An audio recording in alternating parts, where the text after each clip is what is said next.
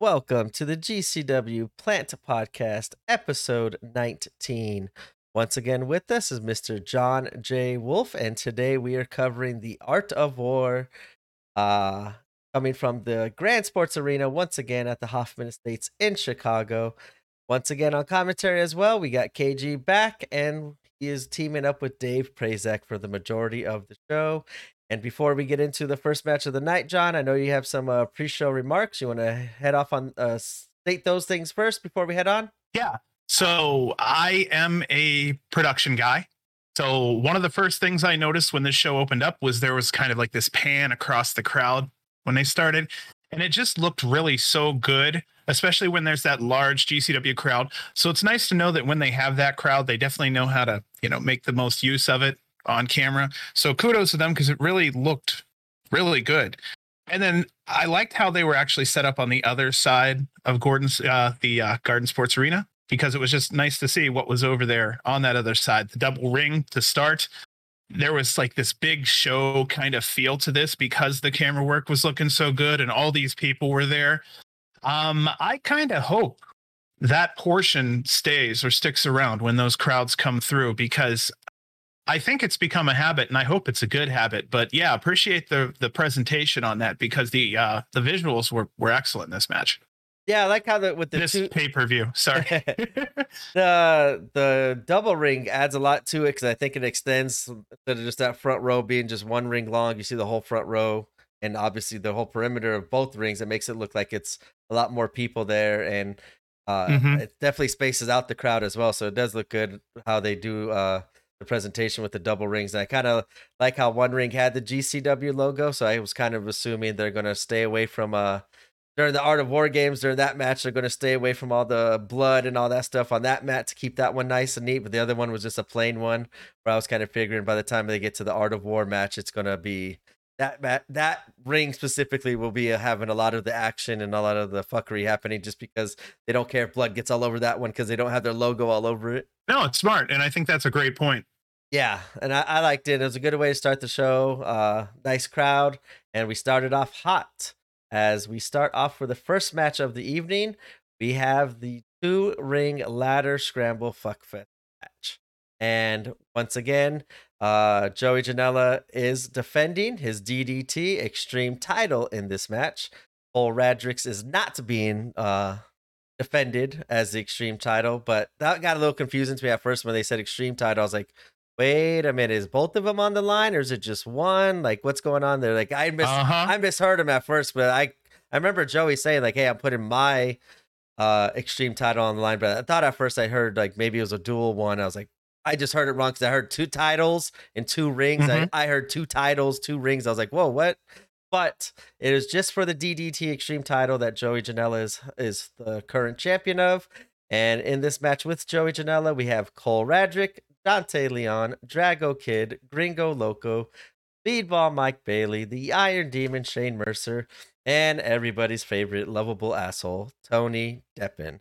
And I thought it was cool how KG made a big deal, because usually when champions come out in matches, always a champion that comes out second. They make the challenger wait in the ring, think about the moment, kind of dissolve, like trying to sit there and capture it all in, and then get your nerves under control. But the champion gets to take all their time coming out and taking their time with this entrance, making the challengers wait. And I love like the mind games, how that does. Like usually that's the way it always happens, but I like how KG made a comment and made a point to mention that Joey Janela came out first, and he was like, what? The champion's coming out first? So I love that little callback by KG. This was a fun match. They had a big shoes to fill after last year's ladder match. Last year's ladder match was insane. This one had its moments. It was a good solid one. I just think last year's was better because there was a lot more high spots, and they did a lot more of current events kind of happening, like the current memes of that time last year with the milk box challenge and other little things that they did in that match. So this one had a lot of big shoes to fill. What were your thoughts on this match? I got big notes on this one. Is what I'm kind of thinking. Okay, so with so many people in it and it being an 18.5-minute match, I'll shoot through what I can so we can kind of, otherwise we will get caught up on a lot of these moves or whatnot, and it could be too much. So right off the bat, I thought it was cool that they came out with a 12-pack of PBR and the DDT Extreme title that were on the line. So it was really cool to see the referee, one of them holding up the title, the other one holding up a 12-pack of PBR. The show started with that PBR being opened up, and there was a large round of beers for all the performers. So we started off the show with a round of beers for the performers. So it starts off fairly quickly, and everything kind of goes out towards the side of the ring. And this is the point where we really could have used that split screen. I'm just so pro it, but there was actually a couple things that I missed, so I could have used that split screen. There is one big ass ladder that Drago had brought into the ring that they had found on the side there. That brought out C chants. I don't know if I've heard GCW use CCC chants before. It was fun. Deppin with a flying tope suicida onto a ladder held by a bunch of wrestlers to the outside of the ring was absolutely wonderful. Deppin is known for putting his ass on the line every now and then. It looked really good. Cole had that big ladder. He smacked Dante in the face with it. Then he climbs onto it and he does what looked like a front flip onto everyone below. KG regarded it as a front headbutt. So, I mean, it's all in how you really want to look at it. Everybody got their topes in. Gringo, of course, being the Chicago boy, was well received by the crowd tonight. Dante also had a great night. I was really happy to see him back. It's been a while. Even the same shirt and everything else, it's like seeing an old friend. Mercer and Drago, they keep meeting in the ring. Never good for the little guy. We knew that from the previous nights. Mercer presses Drago on a ladder and then slams Drago on the floor with the ladder smashing on top of them. Janela does a Death Valley driver on Mercer to the floor into a single foot stomp with the door on top of Mercer.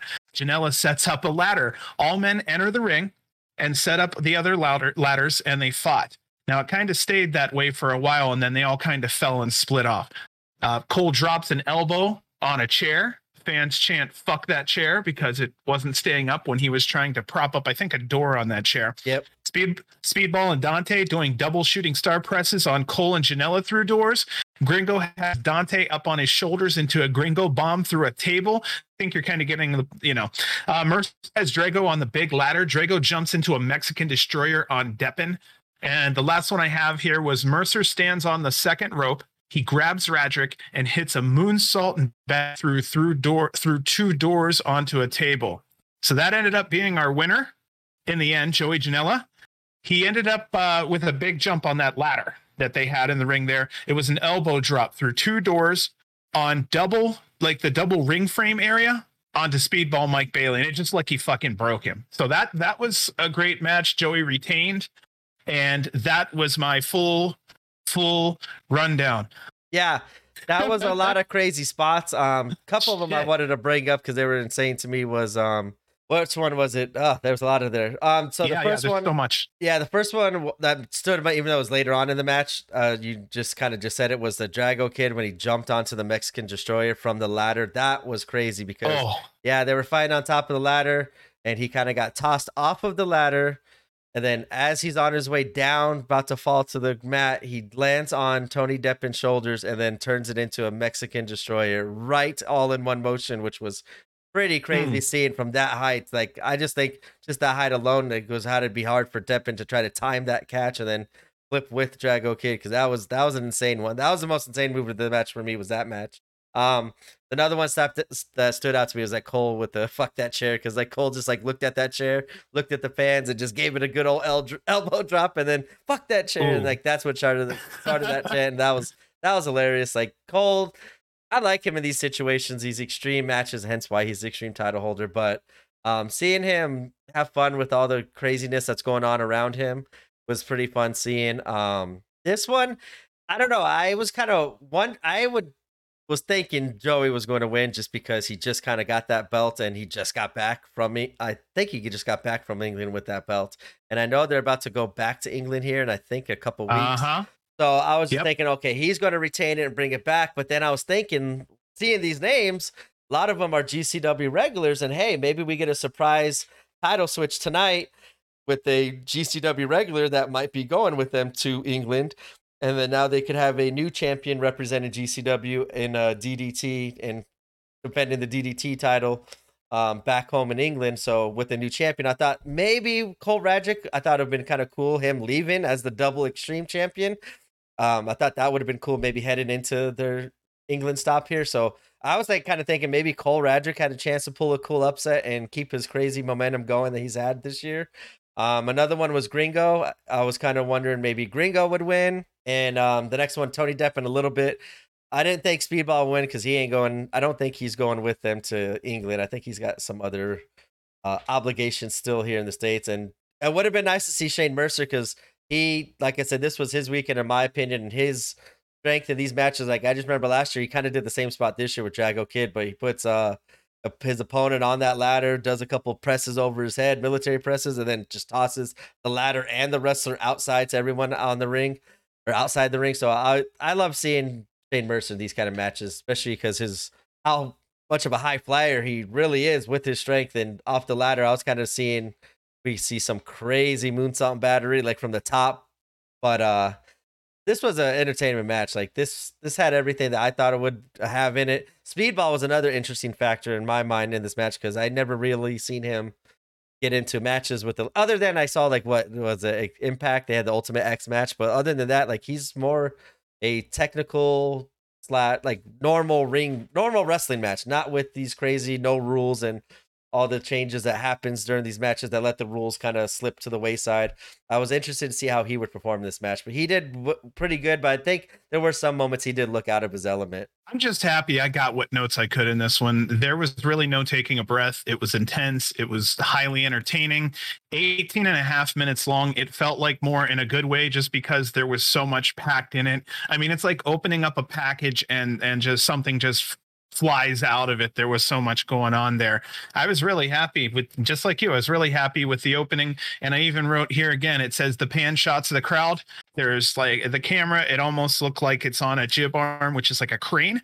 It's like 15 to 30 degrees above the horizon. It's this great cam looking down and it moves off like left to right. Honestly, whoever knows what I'm kind of talking about knows what I'm talking about. It is so cool if you guys could keep that. But yeah, that was pretty much all I have to say about this one because it was just a whirlwind, man. And big ups to everybody that was in this because it was just fantastic. Yeah, and Joey Janela too. That elbow drop that you said, it was in between. Speedball. I think Speedball was on the outside. Speedball or Depp, but I can't remember which one. But like was in between the two rings, like where they have that little space with the ropes, and that's where Joey ended up putting his opponent on the doors there and jumping. Like that's a high jump, and he didn't have much space in between those two ropes. Like I thought that was a kind of a crazy jump, especially with those ropes, because I think those ropes would get like have a misconception about it where they think everyone thinks it's just bouncy ropes. Like those ropes are steel wire that just happen to have a little give to make you bounce off of it or to bounce onto it and get some extra height going. I just thought it was kind of crazy that he would kind of take that risk because there was no space to miss. If he would have missed, that would have been not so pretty if he would have landed on one of those ropes. But it's Tony Depp. That's what it was. Tony Depp was on the ropes, and I think Tony is just sitting there probably like, "Oh Jesus, please hit this, Joey," because if not, then we're gonna have an ugly situation on our hands. But Joey, being the veteran and crazy asshole that he is, he hit that perfectly, just like how he seems to always do, and ends up picking up the victory. And hopefully, he's probably taking that DDT Extreme title back home to England, where he will defend it in GW's name. That will lead us to our second match of the evening, as All Heart Blake Christian goes against Alex Shelley. And yeah, I was all in on this one. This was my kind of style match. This reminded me of an old Impact Wrestling match back in the day, the Asylum days, where they had just high flying in the X division. I think Blake obviously would fit right in with that division. So him going one-on-one against Alex Shelley, I had my attention for sure. What were your thoughts on this match? Okay, so we can finally put something to rest about Blake. The fact that he was getting any sort of boost, this time he was 100% well received. Anything left from that bullshit at the few previous shows is gone, and I'm happy that I don't have to mention it or listen for it again. So that, whatever the hell that was, is all over, thank goodness, because I like Blake and I want to see him succeed. Alex Shelley being there, Nothing really more to say about that for right now. Similar body types, similar speeds. I would love to see both in their prime. I think Blake is on his way up, and Alex, obviously, we've seen quite a bit of work out of him. He's fantastic, man. Both men were really doing wrestling in this. There were holds, wrist locks, old school heat that Shelley was pulling in. Uh, it's like a slower paced old school style match. And that's the other thing I really wanted to say about Shelley was it was a heel Shelley. And a heel Shelley's a dick, and I like it. Didn't he pull Tony Deppen? Didn't he take someone's hat off and chuck it? If I remember correctly, like that was pretty fun seeing him do it because I was like, Alex Shelley does that. Like I like how he goes in between face heel.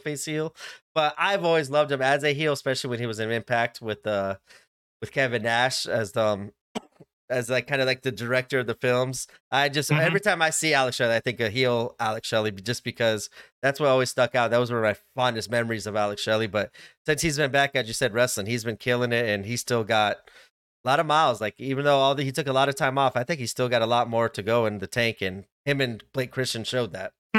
Okay, so on my end, I really thought that Shelley was more or less in control the first half of the match. Heel Shelley was really working the shit out of him. Blake was basically getting a calculated ass beating because he was taking his time. So he'd pop, and then let Blake sit there for just a little bit. It's more of the Impact style than it is the GCW style. And I like it because this helps Shelley to kind of get more heat because of the stalling. We talk about how stalling, especially GCW fans, are going to be fickle enough. They are not going to like stalling, and they know that stalling is more intentional, and they treat it the heel way it should be treated. So then we go to the second half of the match. This is where Blake starts to kind of build more momentum, and then he will get knocked down again, and then he'll get back up again. But it's less of an ass kicking and more now of Blake putting up a fight. Both men were trading these incredible blows back and forth for like a good 15, 20 seconds. I wrote it down because it was just fantastic to watch.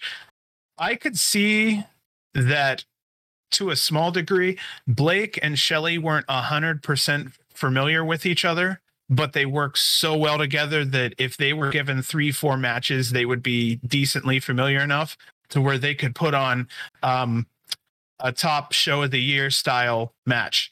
But Blake took about 85% of the damage in this match. It was really good. It was, Shelley did his damnedest to come over there and make sure Blake looked really good also, and really strong too. Yeah, I think that's a thing that kind of gets missed on a lot of fans. And as you said, it just came in my mind. Like I think of it because like I have a weird mind like this, but I'm like, I wonder if this is the first time they've ever wrestled against each other, because that's always going to probably be the worst, unless you're one of these well-known veterans who can call a match in the ring and just feed off the fly, where Alex Shelley probably is one of those veterans for sure. But I don't know if that is the first time that they've ever crossed paths, but sometimes when I'm watching these matches, I always wonder like, oh, like, okay, they were a little, like, as you said, not noticeable, like too noticeable sloppy, but not like, it just wasn't all the way there. It wasn't fully connecting. Everything wasn't fully smooth. There was very, very small hiccups. And I didn't really notice it in this match, but that's just that statement that made me think, like, I wonder if this was one of their first times meeting. Cause I guess on the independent scene, you might wrestle against the same people quite often in different promotions. And you could definitely tell when people have worked with each other, how comfortable and smooth the matches. And then you also get these dream matches that GCW always seems to have. And I never really thought about like all these times that I've seen like Suzuki against Nick Gage or Suzuki against Blake Christian. Like that's probably like their first time ever getting in the ring with each other. And I don't notice most of the time during those matches, like, oh, that looked off or that looked off. Like they all look so solid. So I think that just gives even more, like we need to give these wrestlers more credit for getting into the ring and putting on awesome and crazy matches without ever getting into the ring with that opponent until that evening. So that's just a cool little thing that you said that made me think of, like, I just wanted to point that out. Like, how many more dream matches have we seen that these people have never wrestled against each other? But this one was fun. I felt for sure impact here. And Blake Christian does end up with the victory.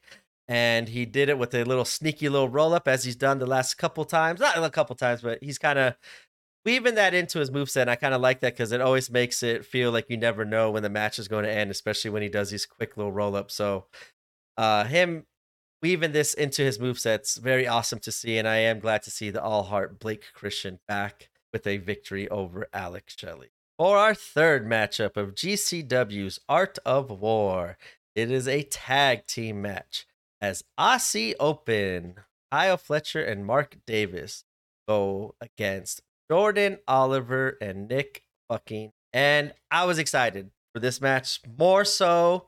I kind of already knew, I was thinking I knew the ending, but I was excited to see how Jordan and Nick Wayne, this was a big step up for them.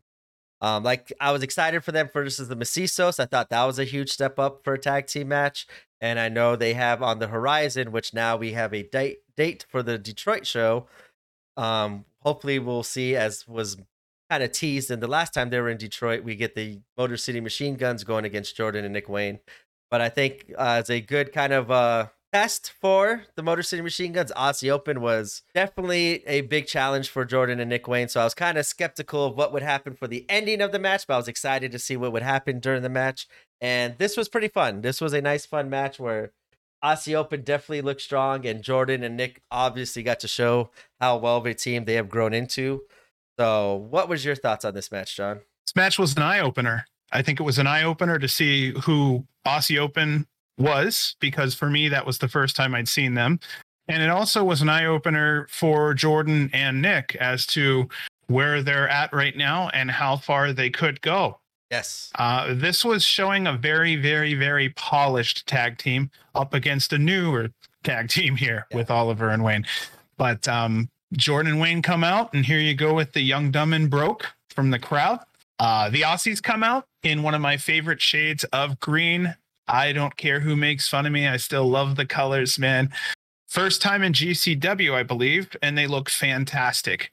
Jordan and Wayne, honestly, after seeing this, they need matching gear. They would have looked so good in the ring up against those guys. It would have probably just added a little more credibility because of the look, but they're totally a team. Yeah, I 1000% agree. Even though like they have been kind of getting as coordinated as possible, I think, with their colors, because they have a lot of kind of matching colors. Like this one, Nick wore kind of a more bright silver / whitish, while Jordan wore his like grayish color. So I've noticed too, like when they wore like all black before, but it's not quite the same.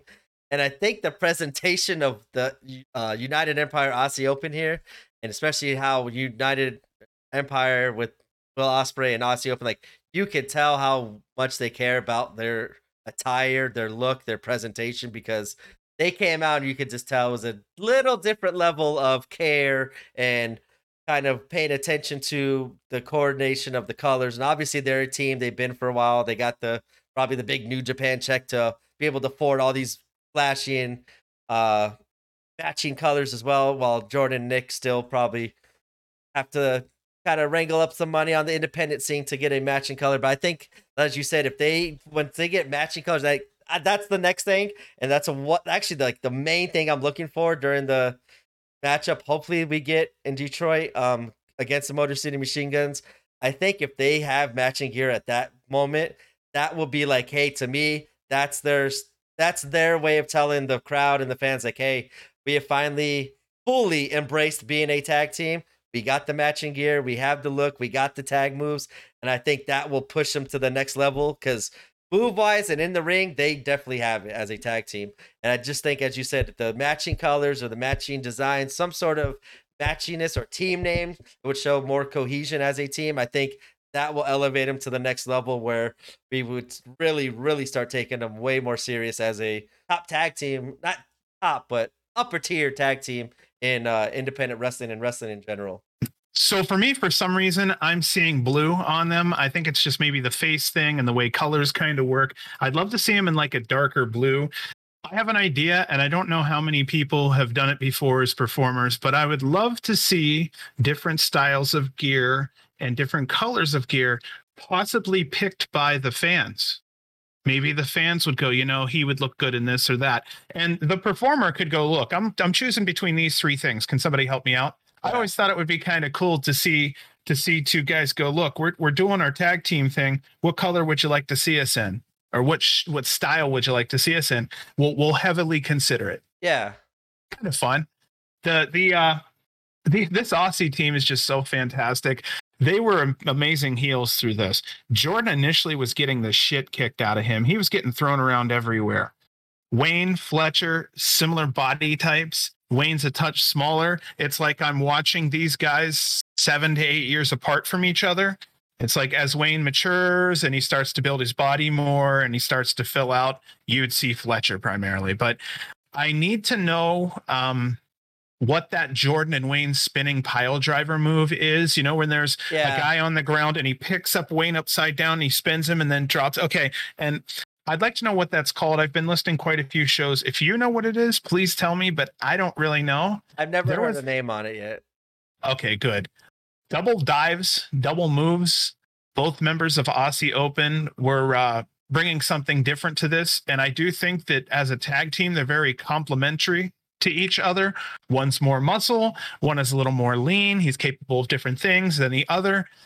But Wayne does finally get to show out at one point during the match. I can't remember what minutes it was, but he just goes nuts on Aussie Open. And I'm guessing maybe a 3-minute showcase. But I mean, he just goes to town and wrecks house. Again, here we are. Brainbuster was put on Nick Wayne. I'm really not a fan of him. I'm just saying I hope not to see it again on Nick Wayne. He's still growing, such and such. And I'm just being a dad, I guess. But we did have a couple of rope-related injuries tonight. So if there is humidity, generally what would happen is you wipe down the ropes between matches with towels, even if a wrestler has to bring one out and just... But if somebody does that, that'll help that humidity because that might save necks. Yeah, I love this match. That Nick Wayne spotlight, as you had it in your notes, and like that's what that was the gift that I remember just seeing all night was just Nick Wayne got like 2 minutes, 3 minutes of just going to town, and I love that's where I think he excels, especially as a face tag team with this Jordan tag team with Jordan, whereas he is like the perfect hot tag, hot tag, come in, wreck shit, and boom. But he also plays a more sympathetic role where he could get beat up for the majority of the match, and he makes a hot tag to Jordan, and Jordan comes in and cleans house. But I think Nick Wayne provides a little different level on his that little 2-minute hot tag where he just goes off and hits everything so clean. The movements, for his age, it just still blows my mind how smooth he is in the ring because he doesn't look like a teenager trying to work together with a world famous tag team in the Aussie Open. He stepped up his game and he looked fantastic tonight. Jordan the same way. He did get at the beginning, when you said he was kind of looked like he was kind of getting punked out there. That's how I was kind of taking it. Where the Aussies Open's hey, this is the tag team you brought us. You brought us these young kids. We asked for your best and you bring us your young pillars. And I think that's kind of how they're doing because they have major heel heat, that kind of stuff where they think they're above their competitors. And they just had that little shitty smirk on their looks we came to GCW and this is what you provided us. And you could tell those first couple strikes that Kyle Fletcher's nope, I'm laying you out, Jordan. Get out of here. I want to see Nick Wayne. I want to see what Will Ospreay was talking all about us about the next young Will Ospreay. But KG made a good point where Nick Wayne, as you said, is just a little bit shorter than Kyle Fletcher, but damn, they looked very similar standing next to each other. And KG made a point, and Nick Wayne's only 17 years old and has this size as Kyle Fletcher. So as he continues to grow, it's just going to be amazing to see what Nick Wayne does. And I just love seeing Jordan and Nick Wayne tag team. And this one was a very good showcase. I love how they kind of didn't get the craziness of sometimes a GCW match does with the tables and doors or whatever. I kind of like seeing a natural, old school tag team pace, tag in, tag out. That was the match I was looking forward in this match too. And I kind of hope that's the same thing that happens in their match with Motor City Machine Guns.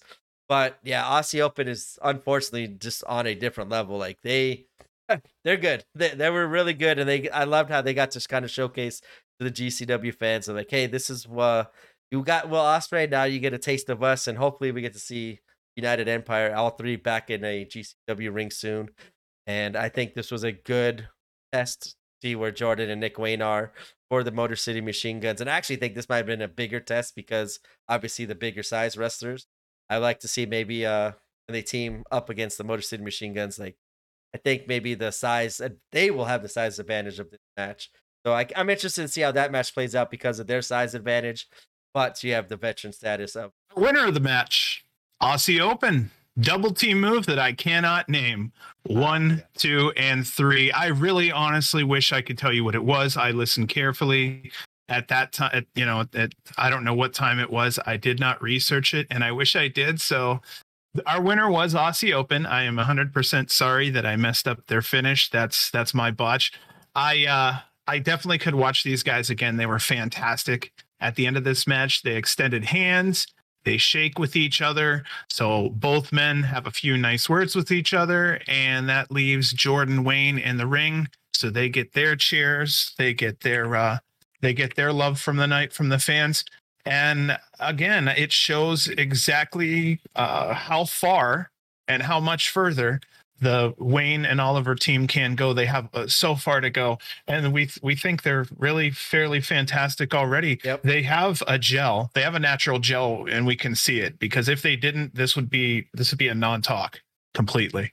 And I kind of like, even though they kind of have lost their as a tag team quite a bit, I like that because it shows like every match they've gotten better and better and better, and it shows especially in the in-ring portion of it and how fluid and solid they are as a tag team doing these double team maneuvers. I just like, even though they're losing, you could see the growth.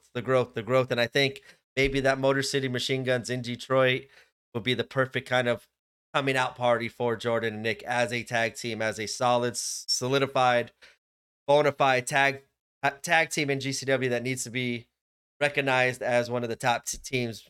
Because with all the tag match the tag teams in this match at the end of the night, Art of War, I think there's a little different style, but I think they have a lot more room to kind of showcase how Nick Wayne and Jordan could interact with a Mance Warner and a Justice or a Bussy. You already seen Macisos.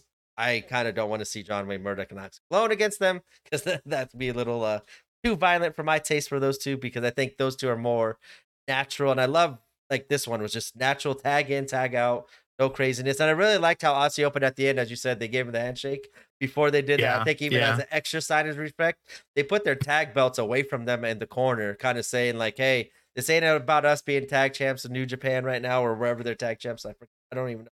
Those are the New Japan tag team titles that they're holding. But I just think it was pretty cool. Like, hey, this ain't about us right now. We got the victory.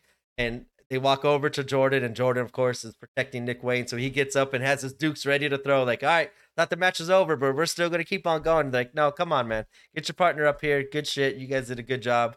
And I think I definitely want to see this matchup again, maybe even a year or two down the line as Nick bodies gets bigger. Same with Jordan, and seeing how fluid they get. I think that in a couple of years, like 2 years, that match could be another crazy banger.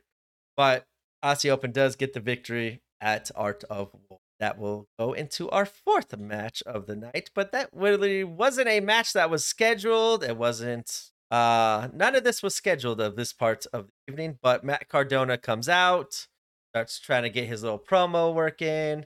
Then Jimmy fucking Lloyd come out. And I like how they made a call back to the wedding of, hey, Jimmy, you were the one who ruined my night. I couldn't even consummate my wedding because I didn't have the wedding rings and stuff like that. And I like how, I think Dave Prazak goes, does he even know what consummate means? Like, you know what he's saying? And like, I think KG goes, yeah, I think he maybe consummated once or twice before. So I love the interaction and commentary on this segment. So what was your thoughts on the Matt Cardona segment with Jimmy Lloyd?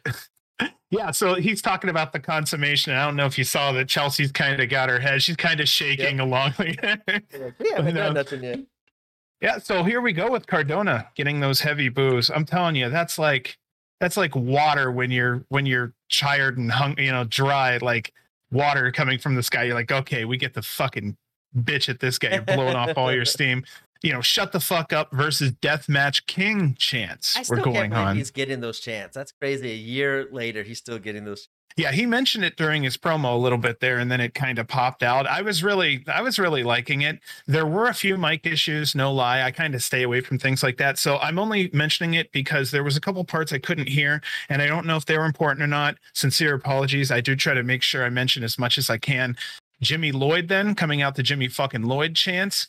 But overall, Cardona says that if he loses this match, he's going to leave GCW. So I'm watching Cardona's arm the whole time. I'm trying to figure out how serious or not serious. Is he fully healed? I have no idea. So that was really one of the concerns for me, because as a full grown adult, it's not sometimes about that. I'm literally like, okay, is he okay now? Is he back to normal? I totally spaced that. And I didn't even realize that during that quote unquote match that he had. Like, I was like, oh yeah, I totally forgot he was hurt. So I'm glad you pointed it out, because that's something made me think. I'm like, oh yeah, that does kind of change how this kind of played out. Well, Cardona then takes off his shirt and starts choking Jimmy. And again, okay, so this was short. You were saying this is a 2.5 minute. It's not even 2.5 minutes. So I always like when you can kind of see the heel manager yelling or interacting with the crowd at the bottom of the screen while the match is going on. Do you know what I'm talking about? Where I loved it, where basically Cardona was choking Jimmy, and at the same time you could see Chelsea going at the bottom of the screen just straight bitching. And that's some of my favorite stuff. So same thing. I've never actually mentioned camera stuff so much, but if anybody can, it's a real easy one, even with a hard camera with. But yeah, it's really cool because, they're out there to perform. You get to pick them up on there. And yeah, she was bitching and screaming, and it looked freaking fantastic. This was really weird, though, because the finish was really interesting. So he's kind of got Lloyd. Well, first of all, our winner's Matt Cardona, but here's how it happened. I really shouldn't have jumped the gun on that one, but Matt Cardona's got Jimmy, and he's kind of in the middle of the ring there, and Jimmy's struggling. He can't get away. And then Chelsea comes up to the ring real quick. She takes her shirt off, Cardona style, shows boobs, which stuns Jimmy. Jimmy's he can't think anymore. Cardona comes up from behind, low blows Jimmy, and Jimmy gets pinned 1, 2, 3. So yeah, our winner, Matt Cardona. It looks like tonight was just the night that Cardona's needed to take the shirt off. It is what it is. And it is what it is. I think we forgot to mention too, it was Matt Cardona did, because as you said, it was very hard to kind of understand what was being said, because I was the same way. I'm like, what? Once again, we gotta the audio. Like I said, we talk about the audio, seems like every show, but once they get that audio, I think their production level is going to be crazy if they start adding in these vignettes and stuff like how they did for Hammerstein. But I digress, because we did forget to mention that somewhere during his ranting on Jimmy Lloyd, this match is for the internet title that Cardona did bring out. Because I think he was playing up to like, hey, you're not the only one, Nick Gage, that could have a career versus title match. Here I am. I put this up against, and then Jimmy Lloyd. So Jimmy Lloyd, if he would have won, he would have been the new internet title match, and I think AG would have had a field day with that. So I kind of mad we didn't get that little payoff of having AG just talk about how much Jimmy Lloyd is going to ruin the internet and blow the internet up. KG did say one thing though. He said it took Chelsea and her two best friends getting involved to change the outcome of this matchup. So yeah, he did kick a little bit in there. And I liked Max Recon. I think that was a referee on this one. I think Max Recon's reaction to like at that spot too. Like the camera obviously was on purpose facing the back, like she did it facing the hard cam, or not facing the hard cam with this. So all everybody saw was the back and stuff. But like I just like Recon's face is like, okay, get down. Whoa! Like you should see him even get stunned too. Where like it was fun. It was a funny little entertaining stuff. Like Cardona, even when he comes out and he spends 5 minutes on the mic, but then he does these kind of matches, like he still gets the heat, gets the crowd, as you said, energized, and like, hey, this is our release. Let's get the booze out for Cardona and stuff like that. So Cardona, I think he's very smart of how he's handling his run in GCW, when he's kind of like picking his spots, when to have a match, when to come out just to trash the fans, when to showcase Chelsea, when to showcase his friends and stuff like that. So I enjoy Cardona on a GCW card. I think he does add more than what kind of other people think that he adds to the show, because honestly, I think he is, much as he says it too, a huge reason why GCW grew over this last year, because of his match with Nick Gage. And it's very hard to argue to have somebody of that kind of veteran status and the history that he's had wrestling in a death match in GCW against the Deathmatch King. And as crazy as Nick Gage was, like after what happened with Arquette, what is Cardona thinking? He's never been in a death match. I thought just how everything played off of that whole thing over this last year, where has rode that momentum, where I thought after he lost it last year at Art of War, I thought, okay, he's done. We're not going to see him again. So it is very nice seeing him still coming back and still showing the GCW fans love. And I think he kind of likes him. So does Chelsea too, because they get to show a way different, more vulgar, more over the top heel as he Yeah, wants to play yeah. because he gets the freedom of cussing everybody out using these phrases and words that he probably can't say on NWA or wherever else he's wrestling at nowadays. But I'd always like seeing Cardona back, and yeah, and that was nice seeing Jimmy Lloyd come out, and they kind of brought that piece together from the wedding. I always like when they kind of bring pieces together, so Yes, that yeah. was fun. This was really first of all, this was definitely an internet worthy moment Yeah. considering, with Chelsea, fantastic. That's also going to get everybody's name out there, which is fine. This is where I would say, yeah, it was really a fun little way to keep Cardona kind of active on the card. I have to say kudos to him for handling his appearances during his injury, to be having the wedding, to be doing these things so that he's still providing entertainment for us, as he's supposed to do. And without his personality and imagination, I don't think we would have had half of these things. He's on Janela's level when it comes to creativity and imagination, and he's just a completely different flavor. And I think that's just something to mention, is just how fantastic he really was able to handle this time. And I'll tell you, it keeps him making money. This is another time where it seems like he's another one of the blueprints on how to do indie wrestling successfully. Oh yeah, for sure. He's out of all those people that we see get let go and we wonder how they're going to do on the scene. I think to me it's kind of surprising how much he has killed it, because how much he's gone away from his original character gimmick, whatever that made him so famous in the first place. I love how he's got the creative freedom, and I love he does all the cool callbacks from the 85 wrestling and 90s wrestling. Like, I love how he incorporates old school quote unquote sports entertainment into our GCW quote unquote ultraviolet wrestling, and how he just mixes and matches it, and he uses it so good as a heel. Like, I love everything Cardona's doing here. I did have another point, but I forgot it, so maybe if I think about it, I'll come back to it. Please do. It's just fun seeing Cardona in a ring. Like, ultimately that's what it comes down. Oh, that's what it was. Even like when he just got the injury, and then the next week or the 2 weeks later, he did a quote unquote match against Blake Christian, fully like still his arm was in the cast and everything.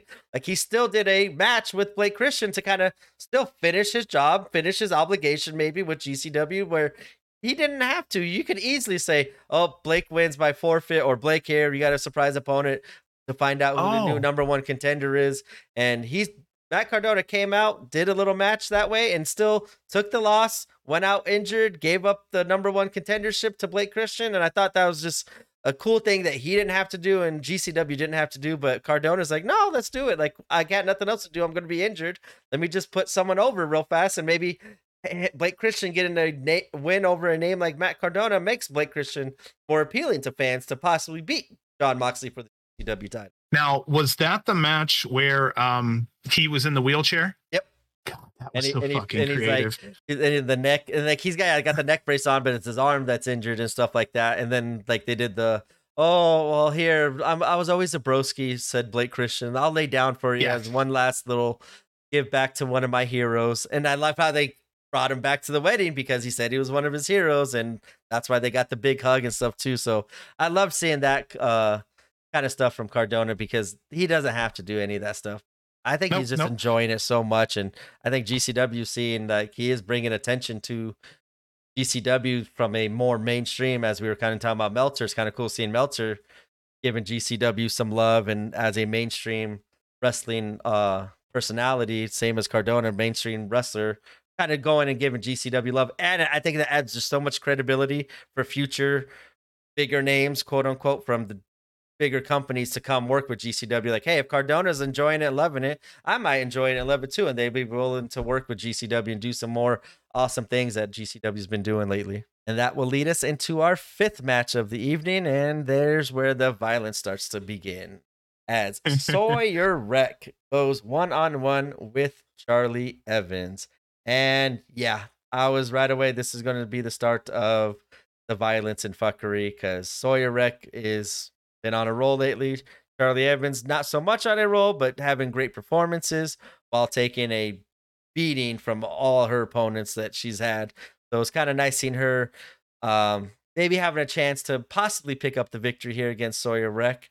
And this was fun. It was a nice, fun death match. I kind of liked how they gave like the women a chance for the death match when they could have easily probably put in maybe some other wrestlers there, but they realized, hey, we got all these men and women in the main event doing some craziness. Let's give these two women who have definitely earned it over these last couple months a chance to showcase their give them a spotlight to showcase their ultra violent skills. And this was fun.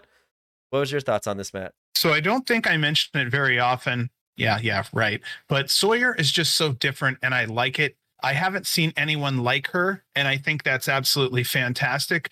And then the other thing about her was that when you look at her when she's smiling or when she's interacting with the crowd, she seems so damn nice. Yeah. So it's a really interesting kind of dynamic she has with being able to take so much violence and still being able to kind of, crack a smile at the end of the night there. The difference between her and Charlie were absolutely incredible. The size, the height, just the whole damn thing. I wrote in my notes that I expected brutality straight from the beginning. I didn't think there was going to be anything other than that.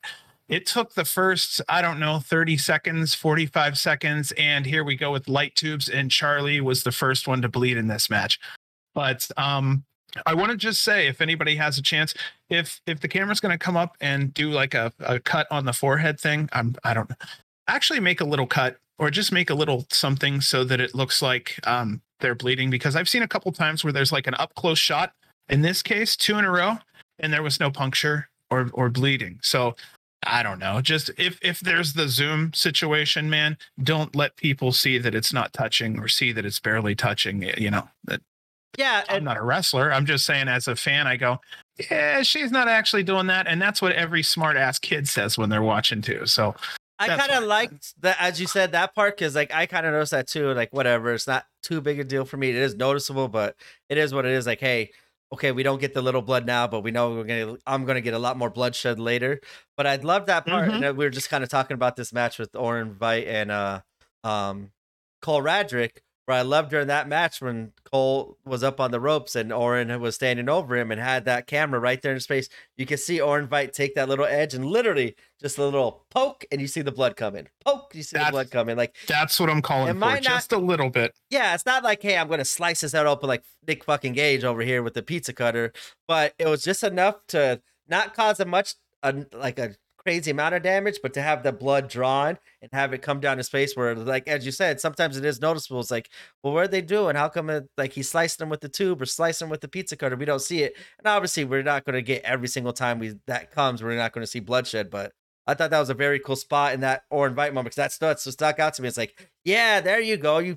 Even that little poke gets the blood going. It shows that you did damage, even if it was a little poke. At least you got that blood flowing, which could weaken Cole Radrick later in the match. Which could distract him with the blood in the eyes. Like, you could play it off on commentary and how the match goes off when you get that blood. Whereas you said, if they kind of don't get that blood when they go to the side and you get that zoom up close, like, hey, we're expecting to see blood. I just loved how Orin Veidt and Cole Radrick added that little piece there that made it look way more realistic and cool and fit in with the match. Yeah, I just only wanted to mention it one time because it was just a very little thing. It's not something I'll probably ever say again. It was just like, as a fan or as a newer fan, every now and then I've heard one of the kids at my house go, he ain't even touching him. Yeah. And I'm like, oh, I hate doing that. But yeah, that's the only time I'll ever mention that. I'm done with that. And I hate doing any critique or negativity at all. So it was just one of those, hey man, if you see the camera come on up in close, man, just a little pop, just pop this, but I'm also not a fucking wrestler.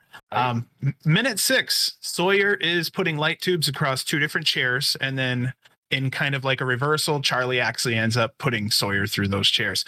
I see gusset plates on the side of the ring, and I know Sawyer's going to do this, but I'm wondering if Charlie was going to also bleed on those gusset plates. There was a point where Charlie hit a super kick on Sawyer, which was absolutely impressive given the height difference and the extension she'd have to get to her chin. But both women also bring light tubes to the middle of the ring, and they beat each other with light tubes around the 9-minute mark, and we get heavy GCW chants. Minute 10, there's gusset board headbutted into Charlie's forehead, and then Sawyer gets one planted on the side of her head. She kind of like slaps it on her, fucking hits it. We get you sick fuck chants. We get GCW chants. This is where in my notes I just put, I'm so proud of our women in GCW for doing what they do here and how strong they are and what kind of a show they're putting on, because I haven't really seen that very often or at all in other divisions where all these women are just that damn strong and they're willing to fight. So it was just something I wanted to mention real quick, was because I really thought Sawyer was going to be the bloodier one. It ended up being Charlie, which was really a surprise because Sawyer's like the Crimson Mask Queen sometimes. But there was a point where Charlie kicked out at 1 after she got the shit kicked out of her, probably towards the end of this match. And she ended up hulking out. She went like ape shit on Sawyer and people doing holy shit chants. Okay, let me be generic. I was entertained. It was fucking fantastic, dude. This match was great. And I love those one counts. Like, there's like 3 things I kind of always look for when I'm watching a GCW card. Because, like, I remember when I first started wrestling, like, I would always see these spots happen throughout the card, which it's fine if I see it every card. They'd be pop every single time, and I get to look for it. But then when it's not used for a couple shows and then it is used again, I love seeing it. And the one is the one count when it's done right. I think sometimes not specifically GCW, but just in general in the independent wrestling scene, I don't really see it much ever in upper, obviously bigger, higher promotions. But I love to see it because I think there is times where that one count after like a finisher, after just taking brutal shots in that one count, I think that's so awesome seeing that the explosion from the crowd and that wrestler, because you just like, holy crap, they just took all that. It's one. When it gets a couple times throughout that night, it becomes a little bit more like, we already saw it. So I think how they did it in this one was awesome because, yeah, she was taking a beating where I thought like, hey, this is it. This is a good way of like kind of protecting Charlie where it took this much damage to get her down, but she still kicked out of 1, which is awesome. Another little thing I like seeing is the hot start. Like while MLJ is like about to like even do the announcements, like, and in this corner we got oh shit! Like I just love. I was like, has to like get out of the way because like the action's going right at him, or even before he finishes and announcing all the competitors, like he's got to get out of the way because the match has already started. Like I love the hot starts. I love the one count, and I forgot what else I usually like seeing. Those are the top 2. Like whenever I see it, it's awesome. So yeah, when Charlie kicked out that 1, I thought that was done. Like I said, I was like, oh, that's a good way to protect her, still make her look like a badass. Where it took that much damage to finish her, but nope, the match kept on going. And yeah, this was violent, and it was awesome because I know Charlie's been in it. I know Sawyer Rex been in some wars. I was kind of interested to see how this would go because Sawyer Rex, mostly with the light tubes, doesn't really do moves with them. It just uses it as offense and striking, which is, hey, that's what you have a light tube in your hand for. But I know Charlie Evans kind of has like the Alex Colon where, hey, I'm going to do a wrestling move using this light tube and be creative with it and show my move set while also adding some more ultraviolet damage by adding the light tubes in it. And that's what I got during this match was I could see a lot of Sawyer Rex just doing the striking and beating ass that way while Charlie's trying to use her technical skills along with the deathmatch setting to kind of pick up the victory over Sawyer Rex. But yeah, this was fun. Like they definitely went ham on it. They went crazy. And this was, as Sawyer Rex, it's like every time I see her, it's like she's getting better and better and better with it. Like, it's fun to see. I love watching the growth in all these wrestlers. You know, I'd really be proud to see her go overseas, which I believe she's doing, and represent GCW even in another company. She's so unique. She's just fantastic. I don't have many other words. It's just the size. It's the sheer, she's just so damn, she doesn't back down from anything. I think there are quite a few other people. She goes farther than quite a few other people. There's quite a few I haven't seen get, dollar bills stapled to their head, or, she's taken some serious gusset plate damage from previous matches in this company. Well, I know she's tough as nails. I would like to see her stick around and maybe get a title. Maybe just get a title. She could use it. I think I think her time, if she is going to Japan, could be super beneficial for her if she plans on sticking to this deathmatch kind of style, because now you get to go to Japan, you learn how they do it. And I've noticed it every time when GCW was going to Japan and then they came back, you could kind of see the Japan influence on their deathmatch wrestling, how they do it out there, how GCW is like, oh, that's how you guys do that. And they bring it to United States and obviously take it to a whole nother level out here. But like they get a lot of ideas from the Japanese deathmatch scene. And I think her going out there wrestling maybe with some of, even if it's the other guys, because as we talked about with Rena, like they don't kind of let the women win out there in these death matches. But I think even if she doesn't pick up 0 victories, but she gets in the ring with like maybe 2 or 3 competitors, I think they got 3 nights worth of cards out there. Get her in a match at least 2 of the 3 nights, let her kind of grow and develop as a wrestler there and learning a lot from being in the ring with some of the Japanese deathmatch legends that they have. I think that could only just elevate her even more because yeah, she's on like one of those trajectories that just keeps going up and up and up and improving every time we see her. So it's going to be fun if the Japan trip, if she does go over there, because that's what I'll be looking for with her to see how much growth she gets. It's just in my imagination, I see maybe, let's just say, 3 other gentlemen in the ring. Let's put them in a hall in Tokyo. And then representing GCW, here comes Sawyer Wreck. And she's probably going to be 3-4 inches on average taller than the average Japanese worker. It's going to be hard to deny who she is when she comes out, and it's going to be real hard to not book her strong because of how tough she is. How are you going to beat somebody that's as tough as she is? Wait until she gets out there and shows what she can do in a ring. I think the Japanese fans may really love her. Yeah, I would, as you said, like put her in like a 4-way death match. That'd be awesome. See, because I know when they were last in Japan, I saw a lot of crazy like 4-ways, 3-ways, tag team, and stuff like that. It's going to be a fun Japan show because I hope, I don't know if Takeda's up to it or if he's back to wrestling now or whatnot. Because I know he went through a little hardship his last time he was out here in the States for, I think it was NGI or TOS. One of the two, I forgot, but I know he fell on some hard times. So I wonder if he's going to be out there and see Nick. I want to see Takeda. I want to see Segura again. I know the chances of it is super unlikely, but if it could be done once, hopefully it could be done again. As they said, it was never could be done in the first place. But Jun Kasai, be oh my, that would make me her and him. Just Jun Kasai in general, I want to see in the GCW those 3. One of those 3 it's nights. been a while. But Jun Kasai, it's been a while. Yeah, I know. Like, I think the last time, like, they brought him over here, I think it was I forgot where they brought him over, but like, even the title of the show was, they said it couldn't be done, and they brought Jun Kasai over. Like, that's why I was kind of making that little play with those words, because Jun Kasai is one of my favorites, and I don't get to see much of him because out here in the time difference, I do got to go out of my way and catch some more Jun Kasai stuff. But hopefully we get Segura, Takeda, Rina. I know we're going to get Drew Parker. I'm 1,000% sure we're going to get. Who knows? Because I heard there's some stuff going on with some of the companies out there with kind of like what's going on out here, trying to keep these independent contractors under a contract that's not really a contract. But I think that Japan show is going to have a lot of potential, and I can't wait. Like, I might even stay up or like wake up early in those mornings because I think they're going to do it in Japan time. So it's going to be like 2:00 here when they start their show out there, and it's going to be fun. I can't wait for the Japanese trip there. Going back to this match, I don't know if we said the winner, but just in case, Sawyer Wreck, just in case, I don't know, remember if we said it because we always go off on a tangent during the match. Okay. But Sawyer Wreck does pick up the victory over Charlie Evans, and that was crazy. Like, Charlie Evans, like,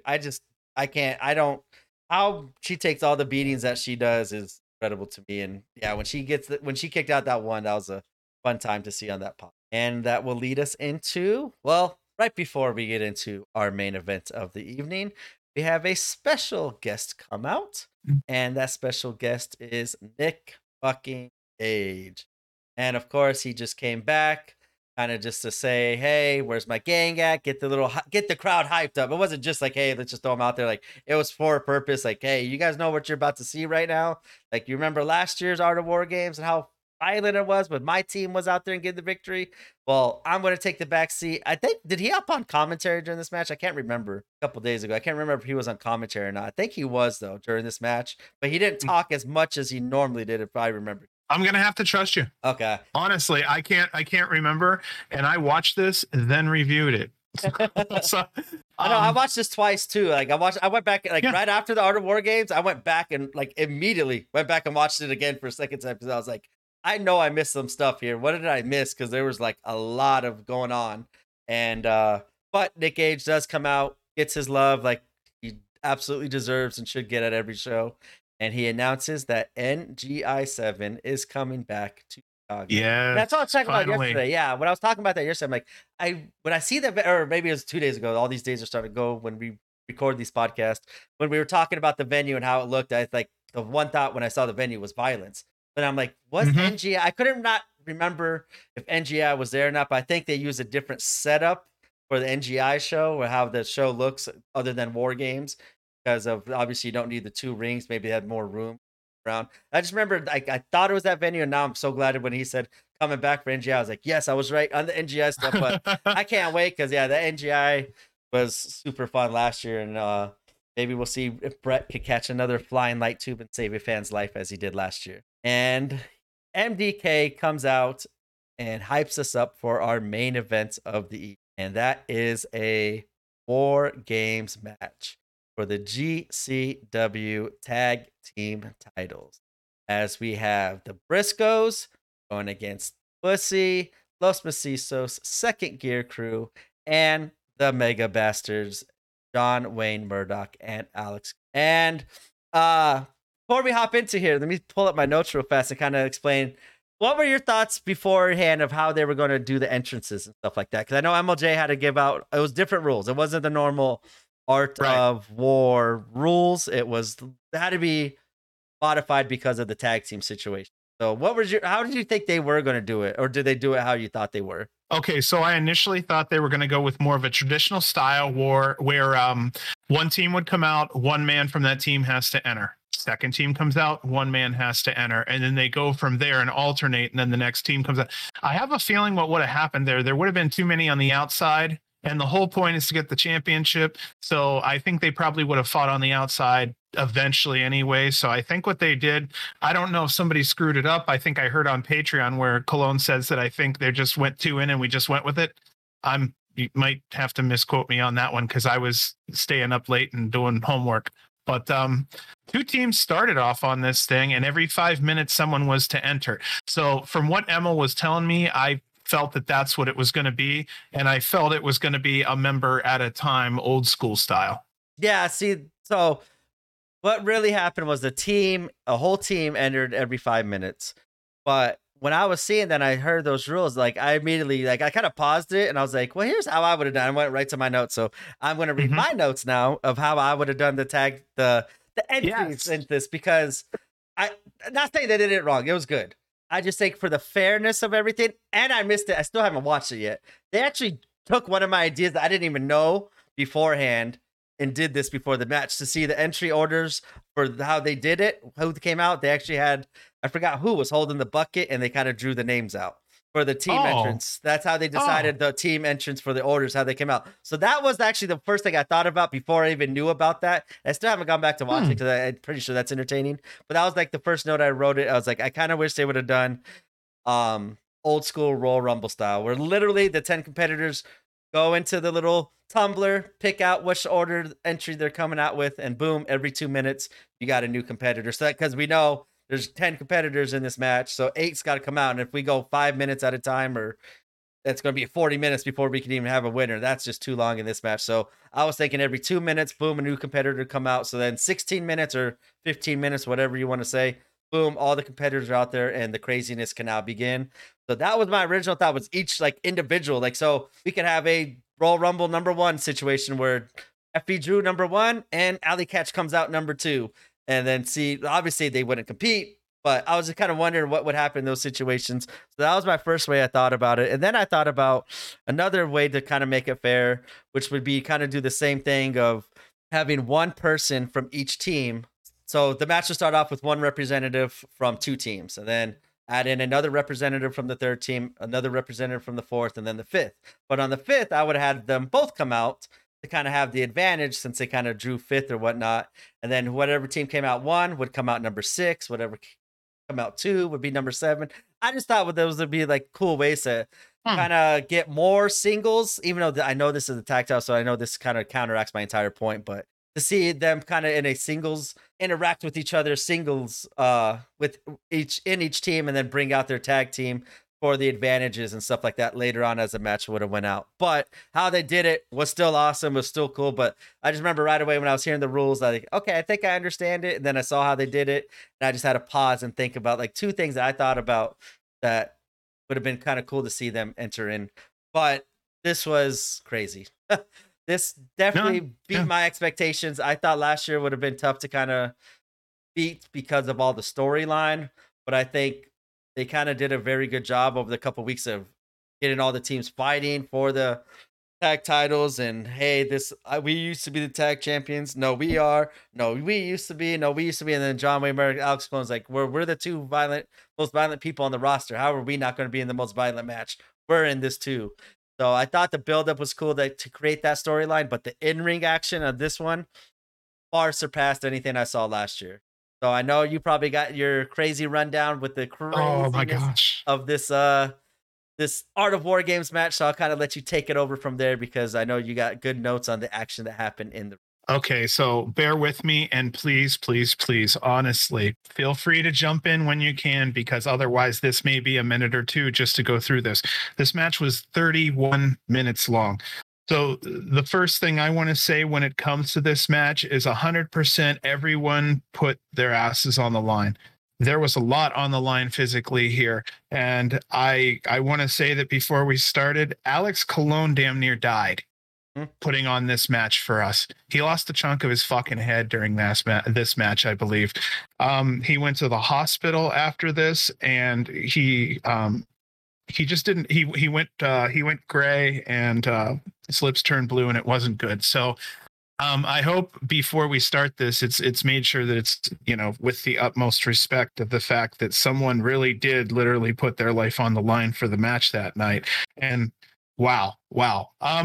Okay, so if you are a Patreon member, there was just literally a release a couple days ago with Alex Colon and Stephen A, where they're talking about Alex's experience there. So this match, it gets even deeper when you have a chance to get on there and check it out. So yeah, if you're a member, check it out. Otherwise, GCW Patreon, you might want to check it out at some point because it's absolutely fantastic.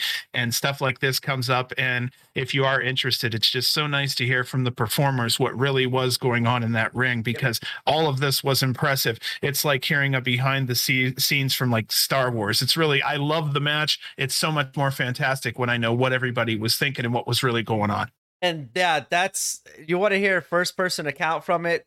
No one better than Alex Colon, and he does a lot of, like I said it before, like there's in deathmatch wrestling nowadays, like I want to hear Alex Colon talk about it because he knows his shit, he knows the ins and out of it, he knows, as you said, he will kind of break that fourth wall and let us know what happened, what was supposed to happen. He does it to a point. He does protect the business a lot, which is awesome. I like kind of having that balance of just, instead of exploding that fourth wall wide open, he keeps the balance of, hey, this is what we did. This is maybe what we should have did, but I'm not going to tell you everything because you guys don't need to know everything. And we don't. So I like how he does that. And he did that incredibly for this match. And as well, that's kind of why I missed the history of the GCW shows that they were used to have on Patreon, because we get to hear from Brett what it felt like booking this match. How did he get these two competitors? Or, oh, what happened? Alex Colon hit his head. And then he tells us the stories about what happens during or after the match, with the wrestlers maybe going to the hospital and stuff like that. That's why I loved.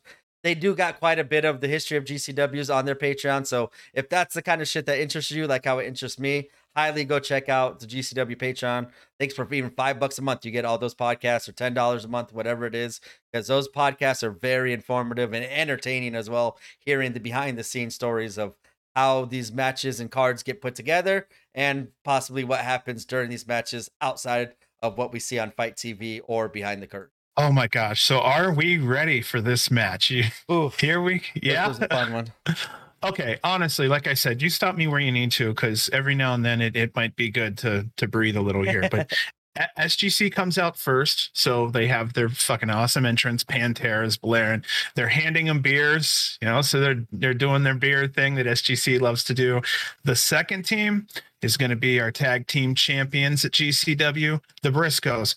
I like them a lot as our tag team champions, honestly, and the fans had a great ovation for that. I mean, they went nuts for the Briscoes in this one. There was a lot of early chair shots. Some Sabu style throwing of the chairs had went on. Justice was our first person busted open. I think it was around the 1 or 2 minute mark.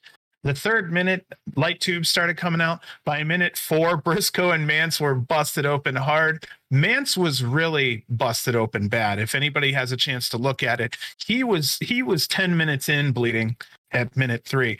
The ref basically was spending his whole time cleaning up the ring. If anybody had a chance to look at it, especially there wasn't really much to do for the referee in the beginning anyway. We were waiting for all 5 teams to get in because there needed to be eliminations before we had a champion. So half the time the referee is just taking shit out of the ring, pushing things aside, throwing out chunks of glass. But Bussy then is out next and comes out doing a bunch of tag team moves, splashes. They do it's like the Royal Rumble hot that you get. The first 30 seconds of your Royal Rumble entrance into the ring are yours. That's your showcase. So Bussy had that showcase. Yeah, I loved, as you were saying, to give you a little break here, because I know we got a lot more to go. We still got 2 more teams to enter. I loved how they added that part of the rule where, hey, like, teams could be eliminated. Like, it wasn't like first fall wins, it was elimination style. So I knew that would kind of drag the match longer, which is okay by me because more violence and shit. But going back to the Briscoes, as you said, like, I was kind of shocked they came out first, or like were part of the first 2 teams out there, because I thought maybe they would kind of lay back in the back, because I've never really seen them do light tubes. I've seen them do doors, chairs, whatever you want to do that's not light tubes. Even barbed wire, I've seen Mark Briscoe go through barbed wire, if I remember correctly. But I was kind of interested when they came out first. I thought maybe they would want to kind of stay in the back, let kind of all the light tubes and stuff happen before they got out there. And then when they got out there, do their style that they're more comfortable with the craziness that was all around this ring. But them coming out first, that showed me like, hey, we're going to be in this for about good 20, 25 minutes. And as the GCW champions, it was awesome seeing our GCW champions in the ring for that long, representing our company, especially it being the Briscoes, because I haven't seen the ultra violent side of them, but I kind of liked how they dove into it.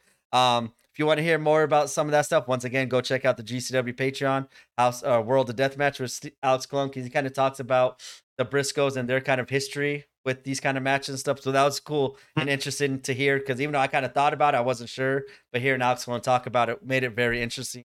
And yeah, Effie and Bussy definitely came out to wreck shit up when they first came out. And then here we go with good old Los Macizos. Yay. And they got a huge response from the crowd. I think it was really equal to the Briscoes, and that's a great sign. I really want to see those 2 down the road have a little tussle, because I think both of them are just tough as fuck. They both have great looks. I really like both of them. I'm telling you, dude, that would be fantastic. Violence has arrived is what I literally put on this. Yeah, and as you said, them 2 going at it, I just think about the Hal days when they were in like the Nick Gage Invitational, like 2, I think it was, or 1 or 2 or 3.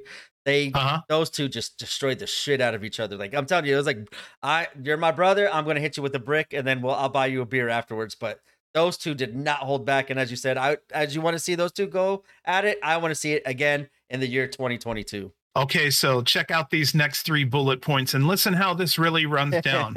Ciclope swinging light tubes on everyone he sees. It doesn't matter who it was, he was fucking swinging. Justice is hammering people with weapons. Tubes are being fucking thrown. Allie gets bent back first over a chair. There. That was 3. I mean, come on.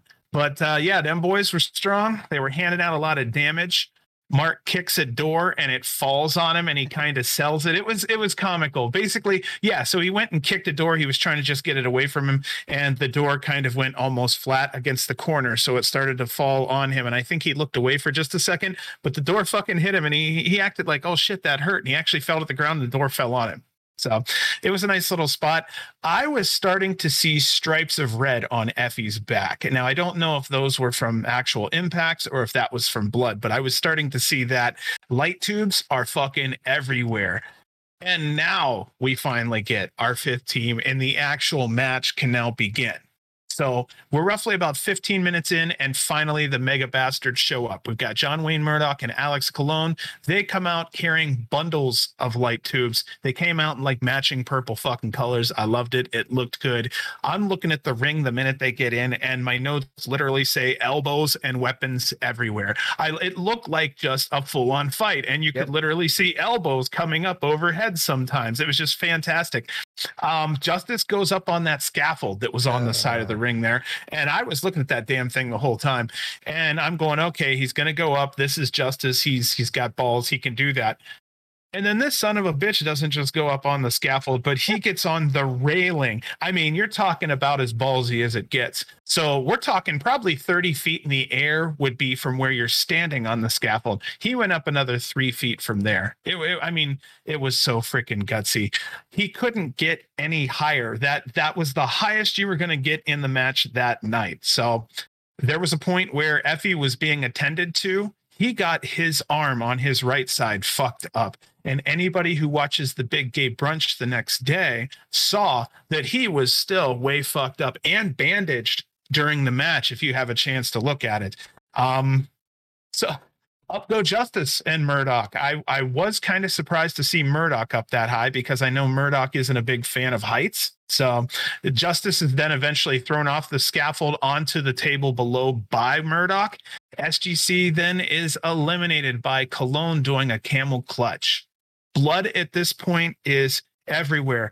Both mats are just spotted. A lot of the you'll see tables and chunks of things. There's fucking drips all over them. This place was fucking spotted, dude. And that goes to everything against everything I said at the beginning of the night when I first saw the two rings. Well, I said that GCW ring, they're not going to touch that one with all that blood. It's going to stay on the other mat. And right away, too, like, yeah, when I saw where all the light tubes were tied up on, I was like, that had to be a mistake. Like, why would you mess up your nice ring? I know they probably got it for that event and stuff like that, but I'm like, you just got that ring and you're going to get all the blood and stuff on that ring. But they had to christen it. Obviously there's going to be blood anywhere in this match. But I just remember, like I said, at the beginning of the night, that mat is not going to be used too much. It'll be used at the end to kind of maybe get a pinfall. But no, like it seemed like all the action was in that ring specifically the entire time because I don't know.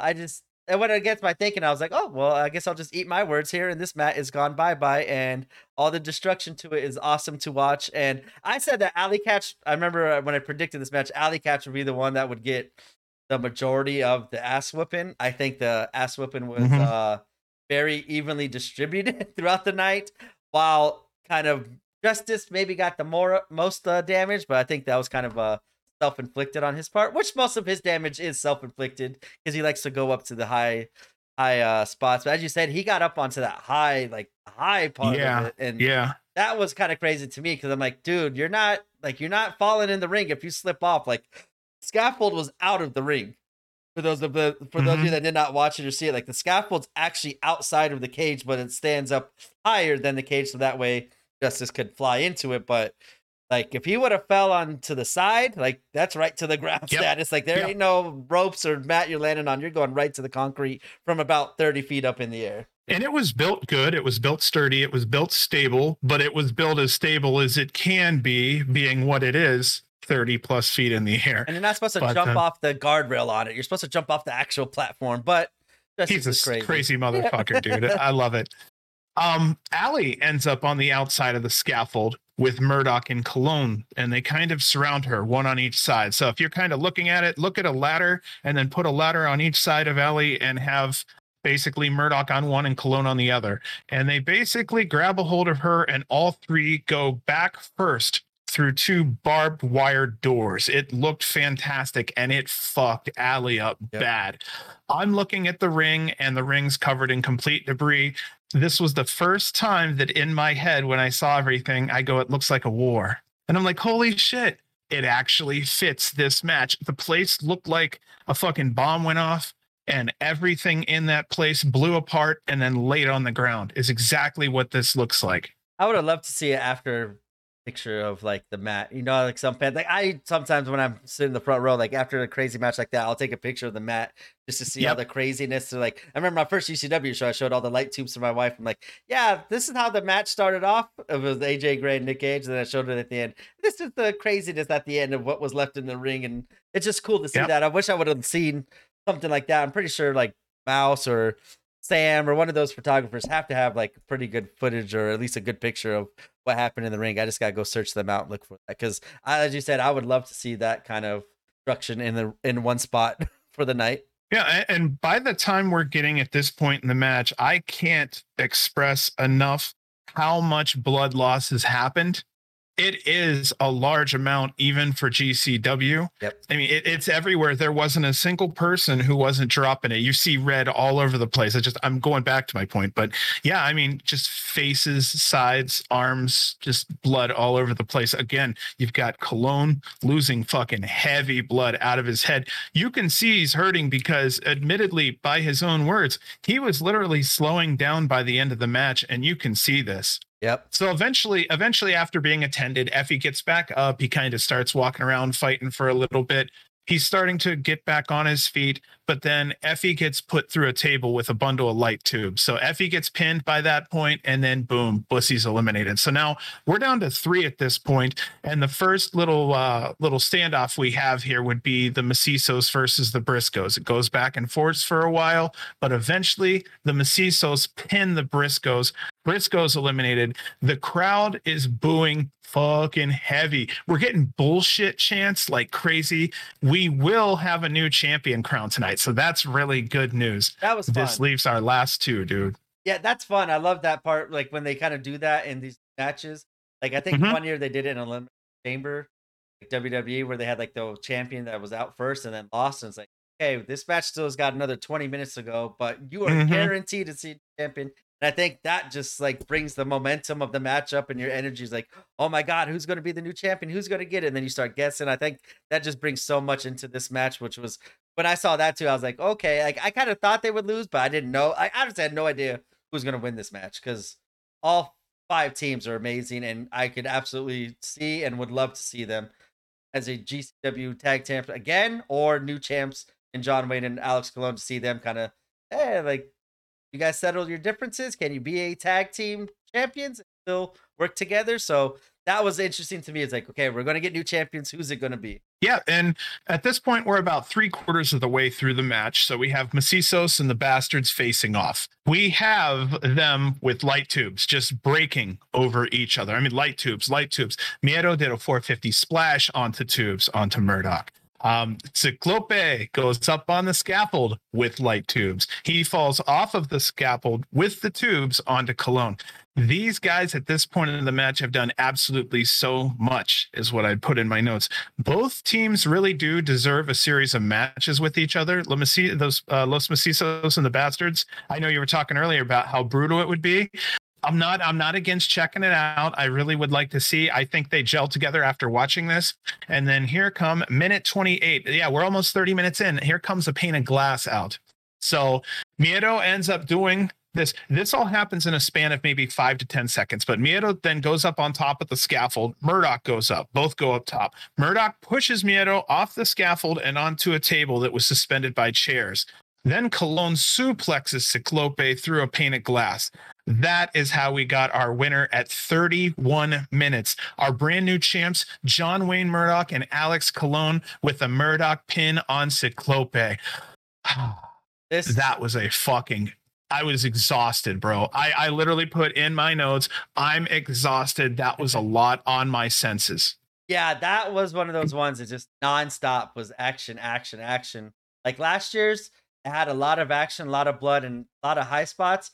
I think how they got to those high spots on this one compared to last year's was so much faster, because last year they seemed to drag it out and set everything up, and it kind of took the timing and pacing of the match away. Where in this one, it was just right away, nonstop, go, go, go. And I said Alley Catch would take the beating. Justice, crazy. Not to take off falling off the scaffold once, but twice.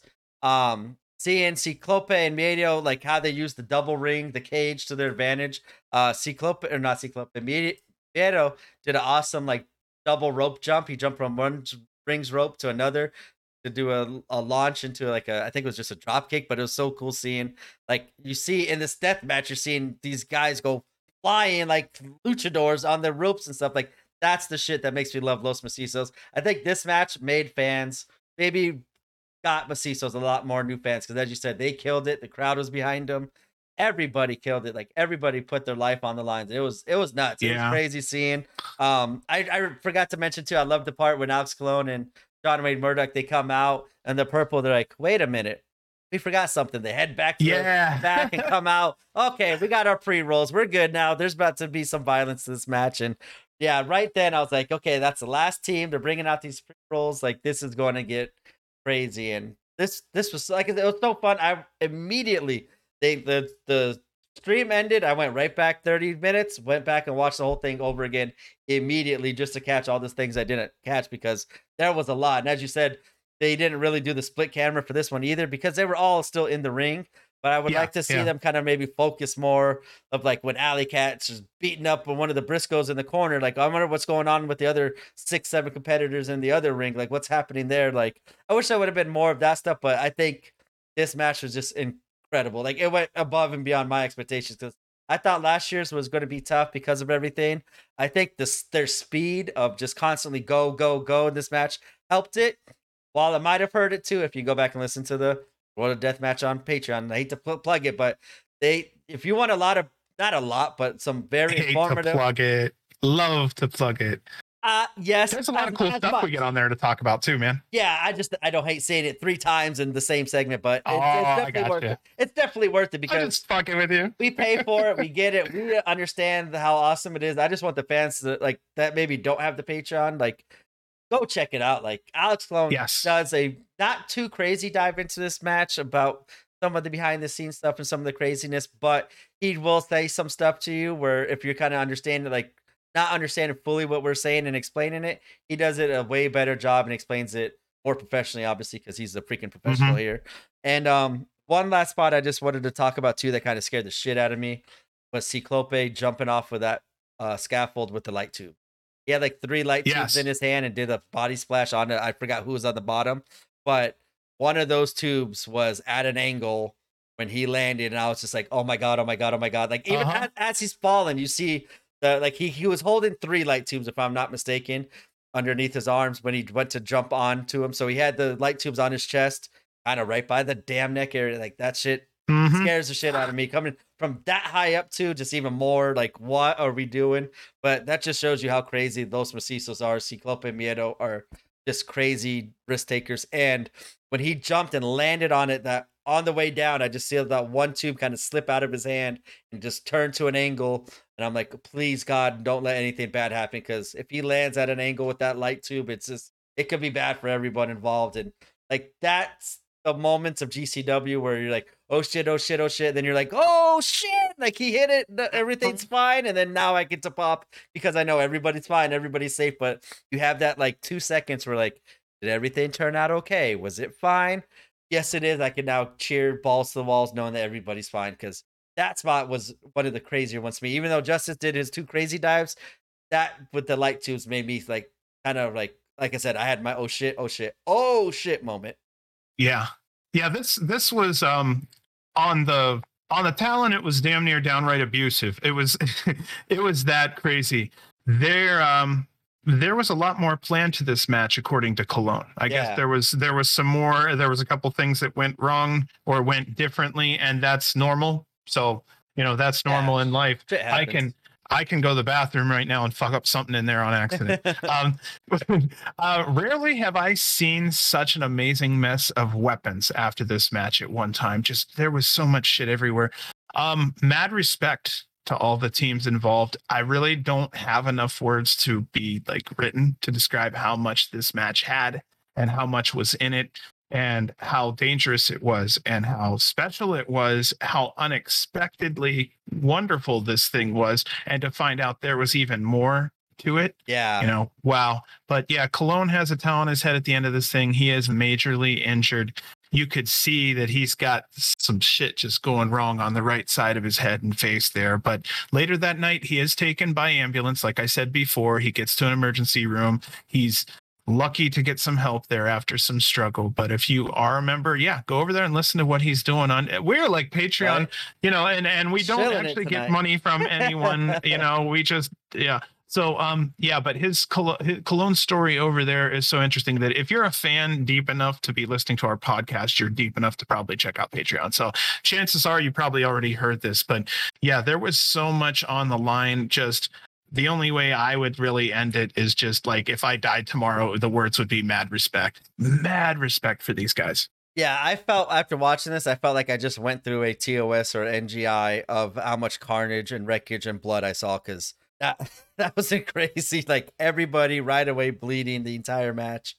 And yeah, it was just crazy seeing all the light tubes flying around. Briscoe's swinging that thing like a baseball bat. Los Macisos too, like or not Los Macisos, Matthew Justice when he was had the light tubes in hand. Like I just thought of like, okay, batter up. He's just going to swing for the fences. This, like I said, this blew my mind of how much better it was than last year's. Because I think I said even on the podcast, it's going to have some big shoes to fill. And I think I just felt like that because of the entire storyline that built to this match and how or built to that match last year and kind of how it ended was kind of how it kind of started with the same way of a certain wrestler getting tossed off a scaffold from that height against Nick Gage at a spring break, I believe it was. So for them to end kind of that rivalry the same way as it started to me was just awesome to see last year, but this year cannot top that in ring action. Like that's going to be tough to top for a tournament Oh style. yeah. Like that's insane. And that's another question I would like to maybe ask like the wrestlers that do like the deathmatch tournaments. Like I could probably assume the answer is going to be the deathmatch tournament because you got to go through like 1, 2, or 3 matches of this stuff.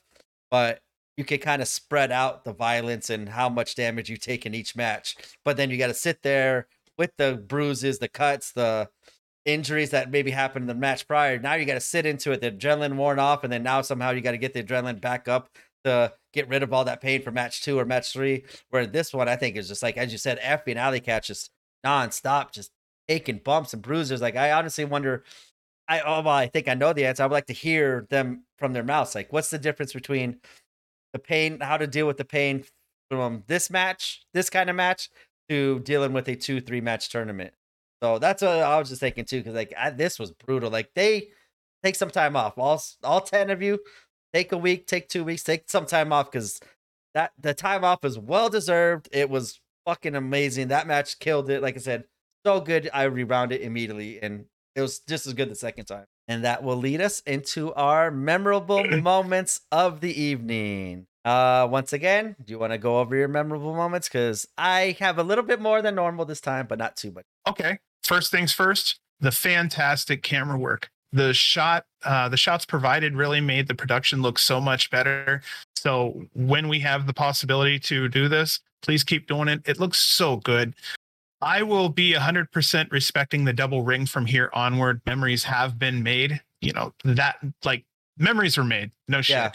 There was a lot of substance in this show. Lots of wrestling, considering that this was more of a deathmatch style show. All the matches except for Cardona's really did have time to breathe, and there was no dead time. I can't find dead time in this thing.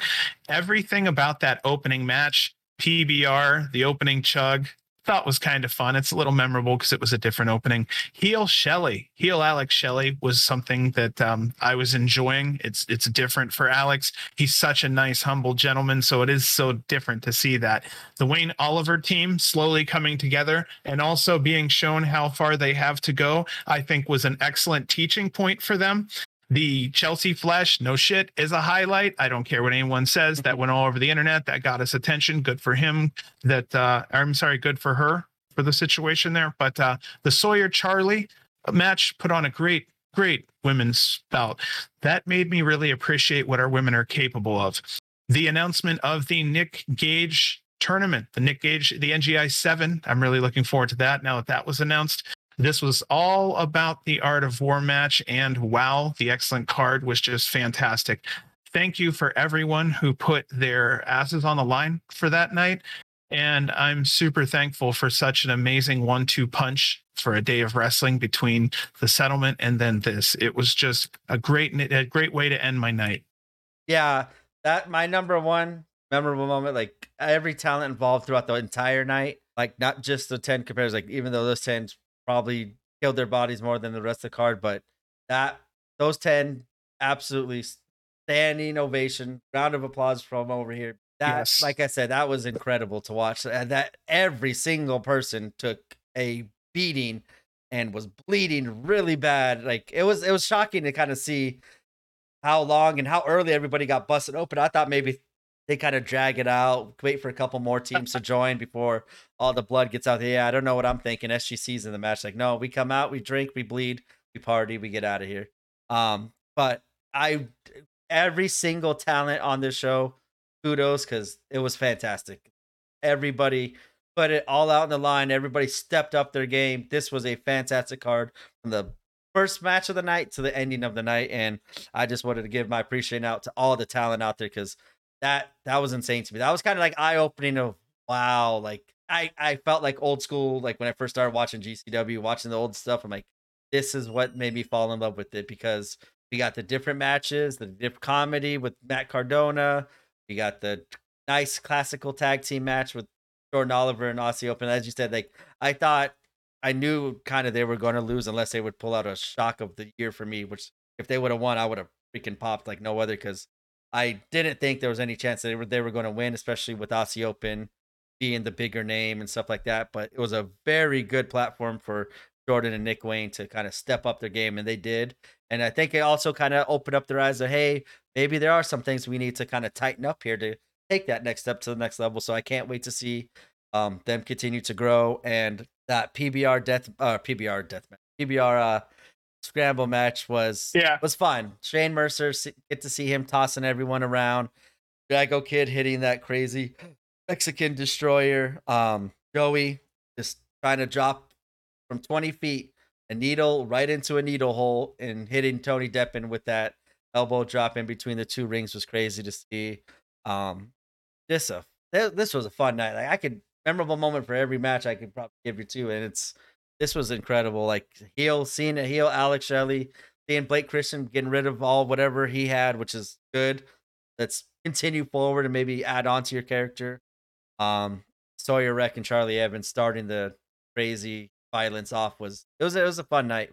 Very, very, very fun night. So do you think we should do some upcoming shows again? Yes, we had a couple one we could remind the listener just in case maybe skipped an episode since we're putting out so much content this week. Maybe they can't listen to all 4 episodes we are putting out, but just in case they might have forgotten or did not listen, yes, give them the upcoming show. Okay, so one thing I wanted to mention that I didn't put on the earlier shows that I added to this one was that we don't have just one show on Saturday. We actually have 2 shows on Saturday. So the first show on Saturday is going to be GCW Settlement Series Part 3. This is going to be at the Boonton Elks Lodge in Boonton, New Jersey. Both this show and the next show, the JCW Uncensored show, is going to be there also. This is Saturday, September 10th, 2 p.m. Eastern, 11 a.m. Pacific. So far, there are no announced participants or what the show's theme may be as of yet when I wrote this, but it's going to be entertaining and it'll be definitely worth checking out. Front row tickets are still available at $25 and general admission are $21. Our second show will be JCW Uncensored. Again, Boonton Lodge, Elks Lodge, at Boonton, New Jersey, Saturday, September 10th. This one will start at 7 p.m. Eastern, 4 p.m. Pacific. There is a barbed wire match in this announced. This is Mance Warner versus Slade. We have a match with Masha Slamovich versus Jungle Kiona. We have a GCW Extreme Title Extreme Rules match. Cole Radrick versus Alec Price. That's going to be fun. Beastman versus Janela. A bull rope match, one called Manders versus Charles Mason. A Lucha Extrema match, Los Macizos versus Wasted Youth. What are you thinking about that one, dude?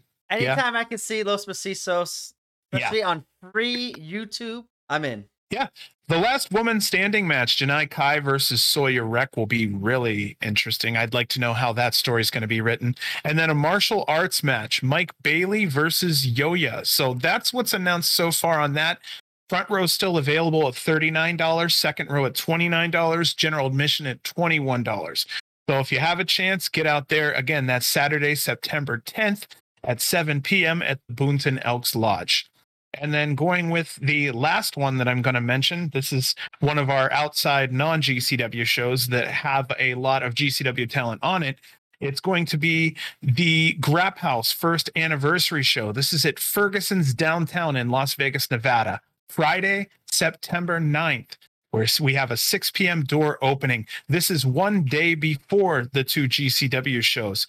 But if you're a fan of Starboy Charlie, Dark Sheik, Hunter Freeman, Sandra Moon, Cole Radrick, or Jordan Oliver, you're going to be able to see them over at this Grap House show, again, down at Ferguson's downtown. So if you're a GCW fan in the Las Vegas area, or if you're in the Southwest and you can get over here, VIP is $25 with a half hour early entrance, or general admission is $20. This is really a great fee to pay for some of these GCW stars. And you're going to see a lot of Southwest and local talents at this show also. And quite a few of these guys are absolutely fantastic. So if you get a chance, yeah, check out your local talent there at this show, or check out the GCW Settlement Series Part 2 or JCW Uncensored. This is going to be a fantastic weekend coming up. Mine's starting on Friday. Most people are going to be starting on Saturday. Dude, this is going to be fun this weekend. Yes. Anything else you have to say, my friend? Yep, I'll be right there with you Friday at the Grap House show. Seeing Jordan Oliver going against G Sharp, seeing Cole Radrick. Cole Radrick's going against Nick Xander. That's the other one I want to see. Like Nick Xander, local, awesome talent. I can't wait to see him kind of step up his game to another level again, and see the Heartbeat versus Ratty Daddy. That's the other match I'm looking forward to the most. Also, another place where you can catch out the GCW events if you are kind of having trouble searching for it on social media. Please check out GCW Plant Podcast.com. On the left, where it has like those little bullets, click it. You'll see events. Click the events. It'll have all the upcoming GCW events right there for you. So if it's coming to your area and you want tickets, it's right there for you to buy. Just click the link. It'll send you to the Eventbrite or wherever they're selling their tickets to for that event. If you're on mobile, same thing. Just click it, and then underneath you'll see event details. Just click that. That'll give you the link to go get your tickets. But it's a nice one-stop shop to find out when upcoming GCW shows are coming to a town near you. Fun show, man. Fun show. And it's going to be very fun covering our next show tomorrow. We are covering GCW's Effie's Big Gay Brunch number. Add it up here. 4 or 5? 5. Yep, 5. Okay. That is going to be a fun show. Like I said, it's a totally different show, but very, very entertaining. Lots of good in-ring action. I loved it. I haven't seen all of it. I saw it for the first half. I'm going to rewatch the second half tonight, but from the pieces I saw, I was enjoying it so far. Like, it's totally different from this one, which is good. We need to kind of cleanse my palate. I can do with the violence for a couple days now after seeing that match. But yes, definitely check out some of the talent and check out the Effie's Big Gay Brunch. We were reviewing it tomorrow. Once again, I'll as well, since we're here, say out another goal we reached. We hit our 500 listeners this morning. So we just broke yes, thank you all. We just broke the 400 late Friday night as the GCW Black Label Pro show just started, and going from 400 to 500 between now and then is awesome, amazing. Thank you all for listening. Hope you're all enjoying it. For those of you that have been leaving feedback to us, thank you very much. It has been very nice to see, positive and negative, or things we need to improve on. It's always nice to see that people are out there actually listening and enjoying it. By the numbers, it seems like they're enjoying it. By the feedback we've gotten from fans / wrestlers that we cover. Fans. Yeah, it's been fun. So thank you all very much for helping me meet our next short-term goal. And I think now I'm done with the short-term goals. I'm going to bump it up here for a bigger term. And maybe we'll see you all here on Twitter when we reach the 1,000 viewer mark, and then or 1,000 listener mark, and we send out that tweet. That's going to be a fun one. So thank you all for making us halfway there to our next goal of 1,000. It's been fun. Hope you're all enjoying it. It's been fun for us recording it, at least on my end. I don't know about you dealing with me blabbing all the time. It's such a struggle to talk about wrestling. Yeah, I know, it's tough. Such a struggle. But it has been fun. So once again, you all, thank you so much. It just seems like every time we record, a new thing happens that we just want to share our love and let you guys know we do hear you, we do see it, appreciate it, and thank you very much for everything. Is there any last things you want to say before we send them off here? No, actually, I would say one thing that I have not heard a single bad word or anything yet when it comes to like any type of feedback and Yeah. stuff, fortunately. Like they know we are so new and fucked up that the only Right? thing they could tell us is good things. No, honestly, everything has been absolutely supportive and wonderful. We've gotten some great messages from talent. We've gotten some great messages from some GCW people. We've gotten a lot of love from people who are appreciative and listen to it. And honestly, I just, as much as I can, I just love to say verbally, I'd love to give as much as I can, and love back to everyone else. I'm so 100% thankful.